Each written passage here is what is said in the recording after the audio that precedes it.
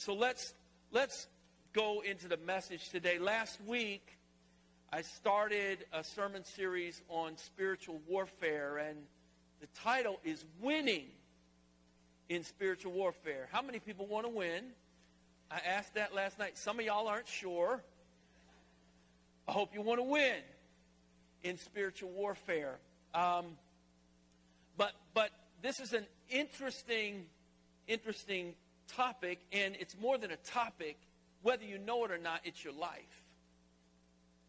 I remember as a young kid, I was probably about 11 years old. I was with my family, my mom and my dad and my two brothers. We were on our way to church on a Sunday morning in my father's 1972 green Plymouth Duster. I was sitting in the middle. I'm the middle of three boys, three rambunctious young boys. And I'm sitting in the middle. My brothers are on either side. And I remember thinking deep thoughts that morning for an 11-year-old. Because growing up in the 60s and in the early 70s, what I saw every night on television was the Vietnam War and the civil rights movement and violence associated with that. And I remember thinking my deep 11-year-old thoughts, just saying, this makes no sense at all. It's so stupid that people are fighting. It's so stupid that all this is going on. I don't understand it. It's so stupid. And then it happened. My brother, who was on my right side, moved over into my sacred space. And it was on. We started fighting in the back seat. My other brother, just because if two of us are fighting, why not all three? We all started fighting in the back seat. And I remember the famous words of my father as he's driving the car and puts his hand over here and says, "If I have to stop this car."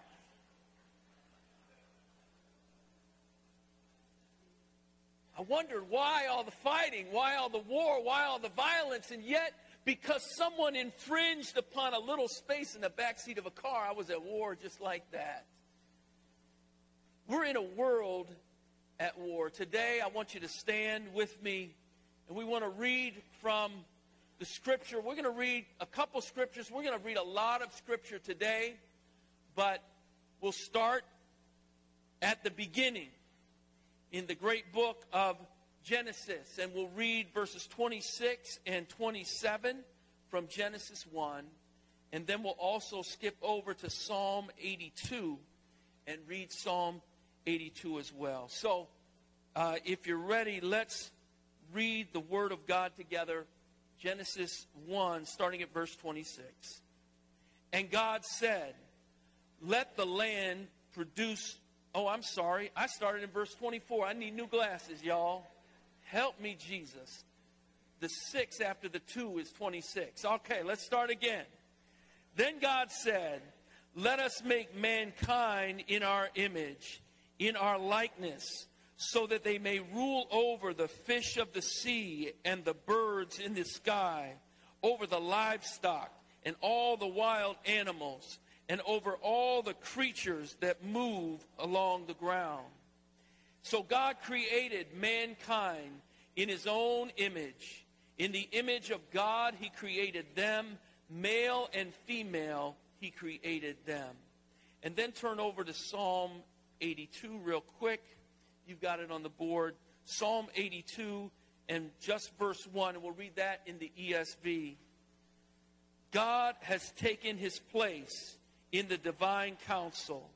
In the midst of the gods, he holds judgment. It's hard to read up there, but praise God. Let me pray as we go into this message. The title for today is, "What's Behind the War?" I know it says battle up there, but I'm changing it. What's behind the war? Let me pray. Father God, if we don't know what's gone on in the past, it's hard for us to live effectively in the present and to really hold on tightly to the hope of the future. So, Lord, today I pray that you'll give us insight to know what has happened and to understand it a little bit better than when we came into this room. And I pray that you would do that, Lord God, so that we would fight better in this war. Because we're in it whether we want to be or not, whether we understand it or not. Lord, help us to fight as believers in Jesus Christ and to win this war for the glory of your great name. Be with us now, we pray, in Jesus' name. Amen. Amen. You may be seated. What's behind the war? I'm going to look at two main things today. The first main idea is this: understanding Yahweh's original purpose. We want to understand what was the original purpose of God before time began. And it's pretty basic. It's what we read both in Genesis chapter 1 and in Psalm 82 also gives us insight. And so here is the thesis of what God's original idea was, his original purpose. If you can turn it to the next slide. God's original purpose, Yahweh's eternal purpose, is to rule over all creation through his family. Do you hear that? He wants to rule creation through his family. Well, what do you mean by God's family? Well, here's what I mean. His family consists of both human and supernatural beings that he has created and that he loves. God eternally purposed to rule over creation, not all by himself, but through a family. That to me is wild. That even as you read in Genesis chapter 1, that he made man and woman in his image and in his likeness, and he put them to rule over the earth. He created this. We talked about it last week in the translation of the ESV. It speaks of in Psalm 82, the divine council. He created these other spirit beings, these other Elohim, these other gods with a small g, powerful creatures. And if you read through the scriptures, many times God is counseling with them in decisions that he's making. Now, God is sovereign, but God doesn't have control issues. Can you imagine if you were God for just a minute? Like, oh, I'm going to let you do this, and you can do that, and you do that. No, y'all can't do it right. You're not getting it just the way I want it, but God doesn't have control issues. I do. And I'm guessing you do too. I don't think I'm alone in that. But God creates a family, and his desire is to rule over all creation through his family. Isn't that a beautiful, beautiful desire that God has? And this is in two realms. It's in the earthly realm, and it's in the heavenly realm, or the material realm and the spiritual realm. And these two realities one day will fully come together when the new Jerusalem comes down from heaven and makes a new heavens and a new earth wherein righteousness dwells. God has a plan, and he won't be stopped. But understand that his original purpose was to rule not just by himself. Does he need your help? Thank you for saying no. He don't need your help. He doesn't need my help. He doesn't need the help of Michael, the archangel. He doesn't need the help of Gabriel. He doesn't need any help from anyone at all. But God created a family, and he wants to rule through them. And one day he will. Through you and through me, the Bible says, I said it last week, we'll even judge the angels. My. So God has created all this. So I want us to look real quickly at a New Testament a scripture that lets us know here's what God is doing. 2 Peter chapter 1, verses 3 and 4. His divine power has given us everything we need to live a godly life. Do you hear that? God has given you and me what we need to live a godly life. How? Through the knowledge of him who has called us by his own glory and goodness. Through these, it says, he has given us very great and precious promises so that through them, now look at this, you might participate in the divine nature. That word there, participate, is in the Greek koinonia. It's from the word koinonia. It means to have a deep, intimate level of fellowship. And God says that I have called you in order that you will participate, have a deep fellowship with me. This is God's design. And he says at the end of that verse, how can we do that? Having escaped the corruption that is in the world caused by evil desires. Epithumia, lusts. Evil, lustful, ungodly desires. He says, you have escaped that through Jesus Christ. This is God's original purpose, and this is God showing us this is what he's doing in our lives. So, now we're on to the second and the last point. This is going to be the quickest sermon Pastor Larry ever gave. I know some of you are thinking that right now. Maybe not so. This is a long point, y'all. It's a number of points, actually, but here it is. We know God's original purpose, but we see a fourfold corruption of Yahweh's original purpose.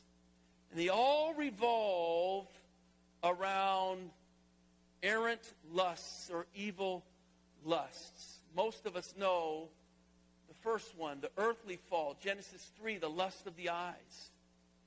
The second one actually happened before the first one, the heavenly fall, Isaiah 14, 12 through 15. We also see it in Ezekiel 28. The third one, the heavenly and earthly fall. We'll look at that together. And finally, number 4, the spoiling of the nations. But you can see the lust of the eyes, the boastful pride of life, the lust of the flesh are involved with these falls, if you will. This is all what John talks about in 1 John chapter 2, verse 16. All that is in the world, the lust of the eyes, the lust of the flesh, and the boastful pride of life is not from God. But this is all involved in this fall. So let's move on and let's look at the first fall, the earthly fall. The earthly fall. We see it in Genesis 3 and verse 6. Let me read that verse for you. When the woman saw that the fruit of the tree was good for food and pleasing to the eye, and also desirable for gaining wisdom, she took some and ate it. She also gave to her husband who was with her, and he ate it. Come on, Adam, what you doing, man? You just chilling there while wifey is talking to a serpent. Adam's not on his game. But I want you to see in this verse the words that are highlighted. And we know this story. The serpent comes into the garden, and God has told them not to eat from the tree of the knowledge of good and evil, for in the day that you'll eat of it, you'll surely die. The serpent spins lies and speaks some things that sound almost just like the truth, but adds some things and changes some things. But the scripture says after this tempter comes and speaks to her, she saw. And then she made a determination in her heart that what she saw was good for her. And then she took of it. We're going to see that pattern a little later again. So in effect, God had said to them, don't eat from the tree of the knowledge of good and evil. That's an interesting tree not to eat from. Why is that? Thank you for asking. Because God had always intended from the beginning to be there with Adam and Eve, to rule with his family. Yes, you can rule through me, but I'm going to give you the instructions. I'll let you know what I have you to do. But basically, by eating from that tree, they're saying, we don't need your instructions. We got this. We got this.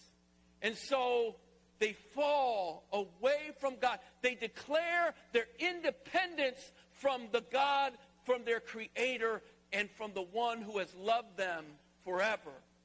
They declare their independence. They follow this lust of the eyes, and they sin.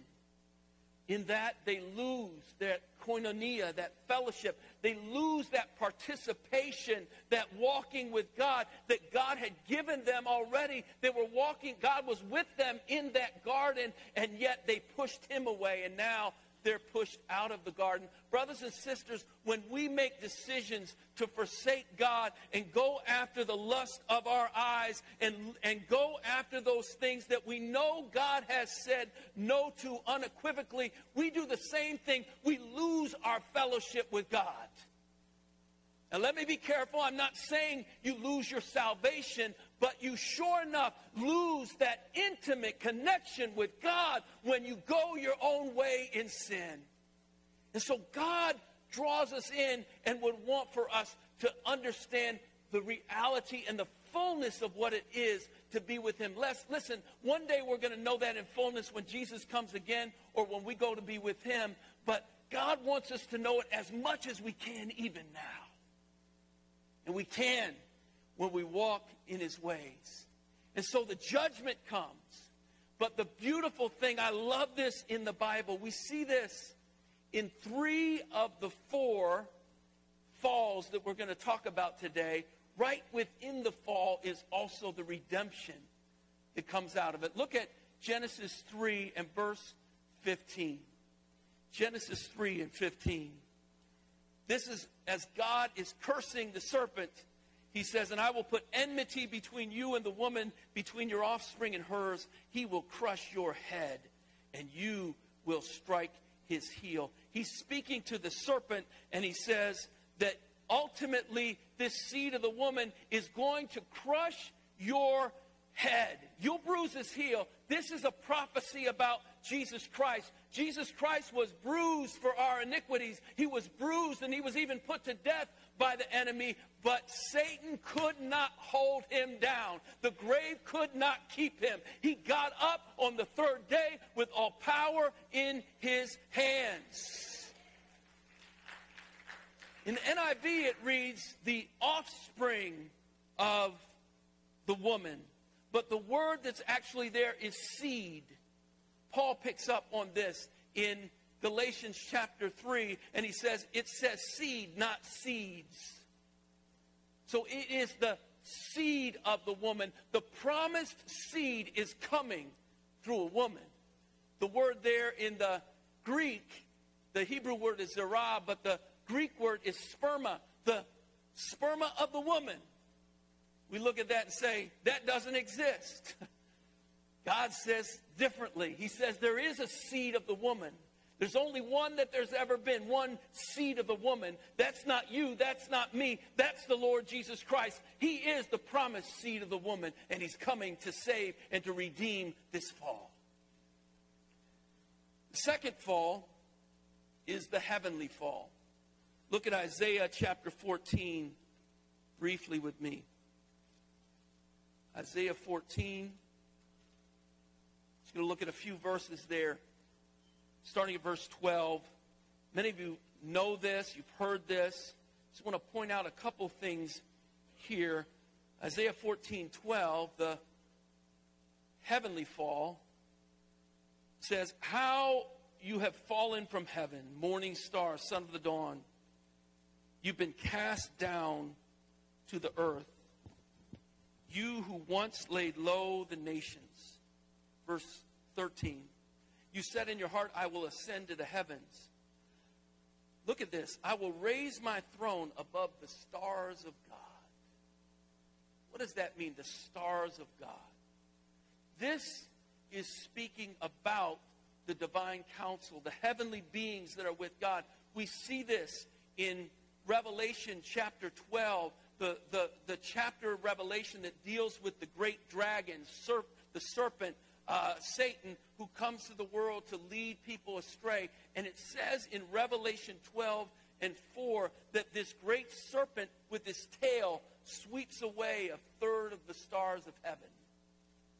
That's not talking about physical stars. That's talking about these powerful spiritual beings, these Elohim, that are swept to the ground, and they become those who, along with Satan, try to lead the whole world astray. But they're not going to be successful in their mission. But here we have these spiritual beings, these Elohim, and here we have Satan himself falling from heaven. Goes on to say, I will sit enthroned on the mount of the assembly on the utmost heights of Mount Zaphon. I will ascend above the tops of the clouds. I will make myself like the Most High. This is what Satan did. If that's not the boastful pride of life, I don't know what is. I'm going to replace God. And I now will be the Most High. I will be El Elyon, God Most High. It's interesting, the word that's used in Genesis 3 for serpent is the word Nakash. The word Nakash in Hebrew. The Nakash is the one that tempts Eve in the garden. And that word can mean serpent. Now, we think of a little snake in the garden, but when Hebrew people thought of a serpent in the ancient Near East, they weren't thinking of a little snake. They were thinking of a dragon. And we see that language picked up in Revelation chapter 12. But the word can also mean diviner, which is one who is able to get things from the spiritual realm and bring them into the natural realm. And it can also mean bronze or copper, which when they are polished, they are shiny. And whenever the scripture talks about these supernatural beings, it talks about them as having luminescence and shining stars. It uses the language of stars that we just saw as well. And so an ancient Near Eastern person, a Hebrew reading Genesis 3, would understand this isn't just some snake. This isn't even just some dragon. This is a super spiritual being, an Elohim that has come to lead this woman and to lead mankind astray. So before we have the earthly fall, we had the heavenly fall. Let's go on to the third fall. Aren't you glad there aren't 3 falls in the year? I'm glad there's just one fall. Actually, I would like 2. We could get rid of winter, have 2 falls, and just go fall, spring, summer. I'd be good. But here's the third fall, the heavenly earthly fall. Genesis 6, 1 through 4 we're going to look at. And first of all, I want to look at just the first 2 verses there of Genesis 6. The first 2 verses. In the ESV, it says, when man began to multiply on the face of the land, and daughters were born to them, the sons of God saw that the daughters of man were attractive. In Hebrew, the word there is tov, which means good. The exact same word that was used in Genesis 3 of the fall of Adam and Eve. She saw that the tree was tov, good. It says she saw that the daughters of man were good or attractive. And they took. She saw, she said good, and she took. Here we have these sons of God seeing, declaring that something is good, and then taking. They took as their wives women, any they chose. So this is what I'm calling, for lack of a better term, the earthly heavenly fall. This is the lust of the flesh, and this is crazy because this lust of the flesh is coming from supernatural, non-fleshly, non-corporeal beings in the first place. There are different translations or different understandings of this, and hopefully I'll have time. I'll talk a little bit about one of the understandings, that this refers to the line of the Sethites and those who weren't corrupted in the line of Cain, but the Sethites. I have a number of reasons to believe that that is not a correct interpretation. We'll look at that in a minute, but just go with me on this interpretation, that this is actually angelic supernatural beings taking on flesh in some way and mating and having babies, offspring, with women on the earth. Supernatural offspring. They produce this hybrid human divine type of offspring. Look again at Genesis 6. And we'll look at verse 4. It says, the Nephilim were on the earth in those days and also afterward, when the sons of God went to the daughters of humans and had children by them. They were the heroes of old, the men of renown. And in the scripture we see over and over again these references to Nephilim. Doesn't occur a lot, but the sons of Anak, the Anakites. We see in Numbers chapter 13, as God's people are about to go into the promised land, they're going from the southern part of the promised land, the wilderness of Pan or Paran and Kadesh Barnea, and they go and they send the spies into the promised land. And when they get there, they see these giants. Verse 33 says, we saw the Nephilim there. The descendants of Anak come from the Nephilim. We seemed like grasshoppers in our own eyes, and we looked the same to them. So there is something supernatural. Nephilim means giants. Some people believe it means fallen ones, but I believe the right etymology of that word is giants. So there's this large offspring, and we see over and over again in Numbers, and we see it in Judges, and we see it in Chronicles and Kings, this idea of this race of mighty and giant people that are there. Some believe that actually the conquest is primarily about destroying those people, that hybrid, whatever you would call it, where the sons of God mated with the daughters of men, and we see those references there. This ends up leading towards the catastrophic flood in Genesis chapter 6. God sees that the wickedness of man is just evil all the time. He says in verse 5, the Lord saw how great the wickedness of the human race had become on the earth, and that every inclination of the thoughts of the human heart were only evil all the time. So God sees this, he grieves, and he makes a decision. I'm going to wipe out all of humanity through a great flood. God does that, but he doesn't completely wipe it out, does he?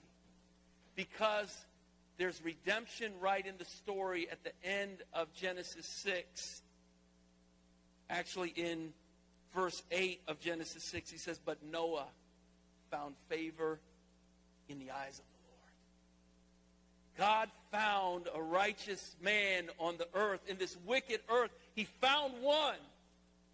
And from there, he's going to start and redo humanity. Let's look at this question that I brought up about Seth. Here's the question. Is Genesis 6, 1 through 4 actually about the line of Seth mixing with the line of Cain, which is what many have believed for many years? And my answer is almost certainly no. And I have some reasons. Number one, every other occurrence of the phrase sons of God in the Bible refers to supernatural beings. Now, that in and of itself is not a really strong argument because it doesn't occur that many times.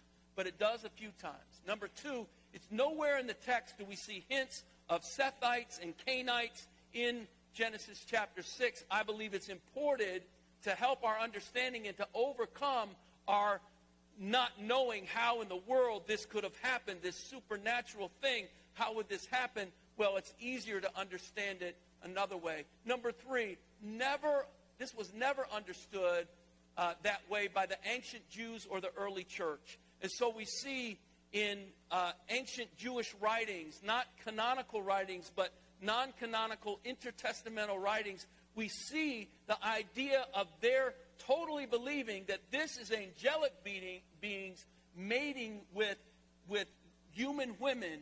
And so that was the belief of the ancient Jews. It was also the belief in the early church, in the first couple centuries of the church. Everyone believed that. It wasn't really until the 4th century through Augustine that this Sethite and Cainite view came into favor. Number 4, there are New Testament parallels with it as well in 1 Peter 2 and 4 and in Jude 6. There's also strong parallels in the ancient Near Eastern context. The Ugaritic texts talk about this same thing happening. And number 6, it's not as crazy as many things in the Bible are anyway. How many of you believe that a teenage young lady somewhere in Palestine was overcome by the Holy Spirit and the seed of God was planted into her one day? How many of you believe that God became flesh in Jesus Christ? And so when we take the supernatural out of the Bible in order to fit our worldview, what we're doing is gutting the Bible of what it has to say to us. So this is this second fall, or the third fall. And now I want to move on to the fourth fall, the final one we're going to look at today, which is the spoiling of the nations. Genesis 11, 1 through 9. Genesis 11, 1 through 9, if you have your Bibles.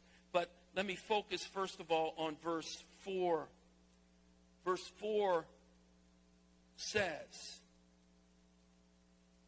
"Then they said," this is the people in Babel, "Come, let us build ourselves a city with a tower that reaches to the heavens, so that we may make a name for ourselves.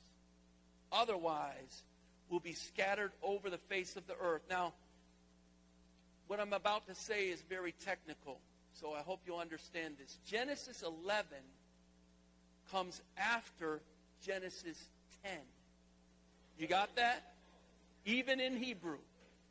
Genesis 11 comes after Genesis 10. Genesis 10 is the table of nations. It is the sons of Shem, Ham, and Japheth. And it lists out 70 different people groups in Genesis chapter 10. And they have been told, they have been instructed by God that they are to scatter over the whole earth, multiply and fill the earth in the same way that God had commanded Adam and Eve to go forth and multiply and fill the earth. After the flood, God does that again several times. It says, multiply and fill the earth, scatter over the face of the earth. But what do? Instead of scattering, they come together. And they make it their ambition to build a tower. In the Mesopotamian context, that would be called a ziggurat. Think of a slightly different pyramid. But they're building this ziggurat, this tower, and at the top of that tower, there is a chamber room. And in that chamber room is a place where the gods can consort with a human being, with a woman, in order to produce offspring. That's what was at the top of this ziggurat. As a matter of fact, we have archaeological evidence of the Tower of Babel. We know where it is. We can see the chamber room at the top and the bed in that chamber room. The interesting thing is, the bed in that chamber room has the exact same dimensions of the bed that we see later in Scripture for Og, the king of Bashan, who was an Anakite.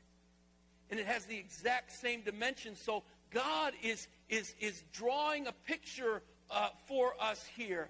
And so the nations, instead of doing what God says, make another decision and say, we're going to bring heaven to earth. We're going to go get it. And just like what happened in the last fall that we talked about, it wasn't time for heaven and earth to come together like that yet. They're out of time. They're out of place. They're in rebellion against God. And so God says in this text in Genesis 11, let us go down and scatter them. What will confuse their language and will scatter the nations. So God comes down and scatters them. He scatters the nations. And what are these nations? These are the 70 nations that were dealt with in Genesis chapter 10. God disinherits the nations. He disinherits them. And he says, you don't want to be my people. You don't want to do what I'm calling you to do. Okay, you can have another God. And we'll see in Deuteronomy 32 in just a minute that God gives them to other gods, these lesser gods, these other Elohim. He gives them into their hands to rule over them. But even here, there is redemption in the text. Because right when you get to the first verse of chapter 12 of Genesis, it says, but God saw Abram, and he was going to make a great nation out of Abraham. And in verse 3 of Genesis 12, it says, and through him all the nations of the earth shall be blessed. But first, God disinherits the nations. Look at Deuteronomy 32. I don't think I have a slide for it, but Deuteronomy 32, I'm just going to read 2 verses real quick. It says, when the Most High, verse 8, when the Most High gave the nations as their inheritance, when he divided all mankind, that's talking about what happened in Genesis 11. He set up boundaries for the peoples according to the number of the sons of Israel, it says in the NIV, but in the ESV it says according to the number of the sons of God. Did I have a slide for that? I guess I don't have a slide for that. According to the numbers of the sons of God. We see this number of 70 for sons of God in ancient Mesopotamian context and in writings. The number was 70. That was the number of nations that were divided up from Genesis chapter 10. That's the number of nations that were scattered in Genesis 11. It is 70. So go on to the next slide. I want to look at this real quick. The significance of 70 in the Bible. We have 70 nations in Genesis 10. There are 70 sons of God in Deuteronomy 32. Now I'm getting that through looking at other contexts in the ancient Near East that says there are 70. There are 70 elders in Israel. And if you get a chance, look at Exodus 24, 9 through 11. It will blow your mind because God sits down and has a meal with the 70 elders of Israel after he gives the law. There are 70 disciples sent out in Luke chapter 10 and verse 1, which is signifying the fact that God is sending out disciples. 70 is the number of the nations. 70 is the number of the gods. In other words, God is saying, I want it all back. I'm going to get it. So he sends out the 70. And on the day of Pentecost, in Acts chapter 2, verses 5 through 12, if you look at the geographical territory of the nations listed in Pentecost, it corresponds to the territory in Genesis 10. In other words, when God pours out his Spirit on all flesh, he's saying you were scattered, but now you're going to hear one word. You're going to hear one gospel. You're going to hear about one seed. You're going to hear about one God who has come to redeem you from all the nations under the sun. You're going to hear the gospel of Christ and come back together in the power of God. Brothers and sisters, this idea of spiritual warfare is as old as the first fall. And it's in the second fall and the third fall and the fourth fall. And it's in your fall and my fall as we've fallen from grace. But God is always about restoring his people. And his original purpose has not been thwarted. He will rule and reign through his family that he's loved from eternity into eternity. God is still doing his thing. So I want to look at one last scripture with you today. Go back to 2 Peter 1. And this is building on what we just read at the beginning of the sermon here from verses 3 and 4, that he wants us to be partakers of the divine nature, to participate in the divine nature. But how is it that we'll do this? He says, for this reason, make every effort. Tell somebody next to you, make every effort. Make every effort, he says, to add to your faith goodness. It starts with faith. Do you get that? If you're going to do anything for God, it has to start with faith. It has to start with believing that God is willing, that God is able, and that God will perform what he said he'd perform. And that means for us to hold on to Jesus and not let go ever. He says, but add to your faith goodness, and to goodness knowledge, and to knowledge self-control, and to self-control perseverance, and to perseverance godliness, and to godliness mutual affection, or phileo, or brotherly love, and to mutual affection, love, agape. He's saying, add these things. Brothers and sisters, if we just know all these facts about the Old Testament and some Hebrew words and some Greek words, but we're not walking in this, we are wasting our time.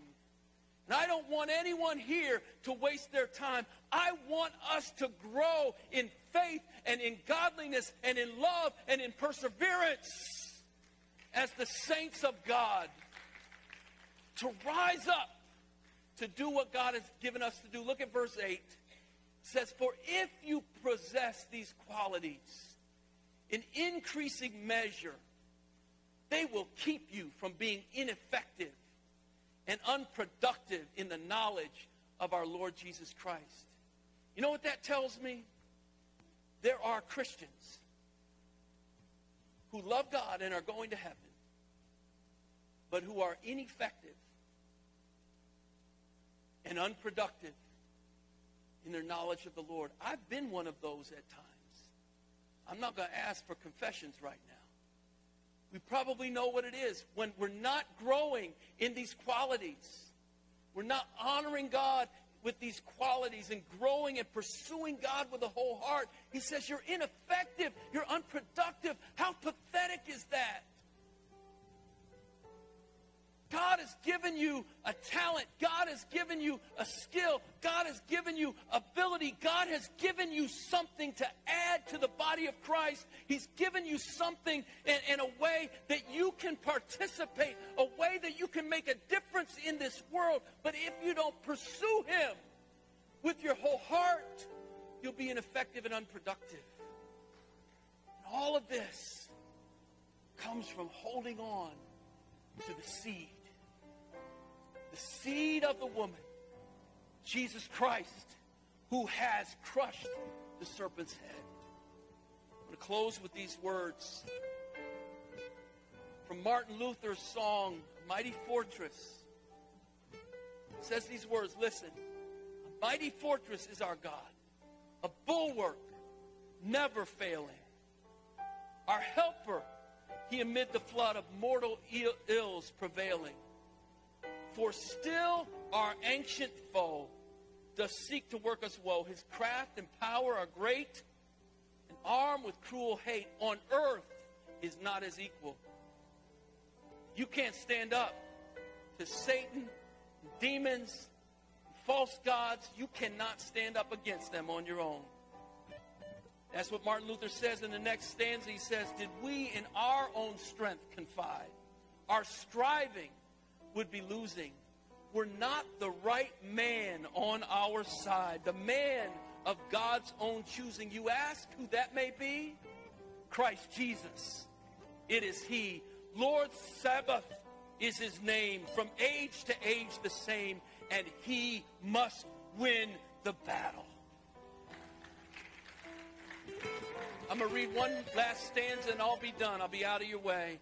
He says, and though this world with devils filled should threaten to undo us, we will not fear, for God has willed His truth to triumph through us. The prince of darkness, grim, we tremble not at him. His rage we can endure, for lo, his doom is sure. One little word shall fail him. That word is the Word made flesh, Jesus Christ. And all the demons and devils and gods and all these others cannot stand against the one true champion who has won the victory. Let me pray. Father God, we thank you today for the victory that we have in Jesus and in Him alone. Oh God, help us to understand this war. It's ugly. It's hard. We all have different things going on in our lives, our families, in this world, in our city, Lord God, that break our hearts over and over and over again. But Lord, help us to hold on to the seed. Help us to hold on to Jesus. And Lord, strengthen your church to do great exploits in Jesus' name. To the praise and the glory of your great name, we pray it in Jesus' name. Amen.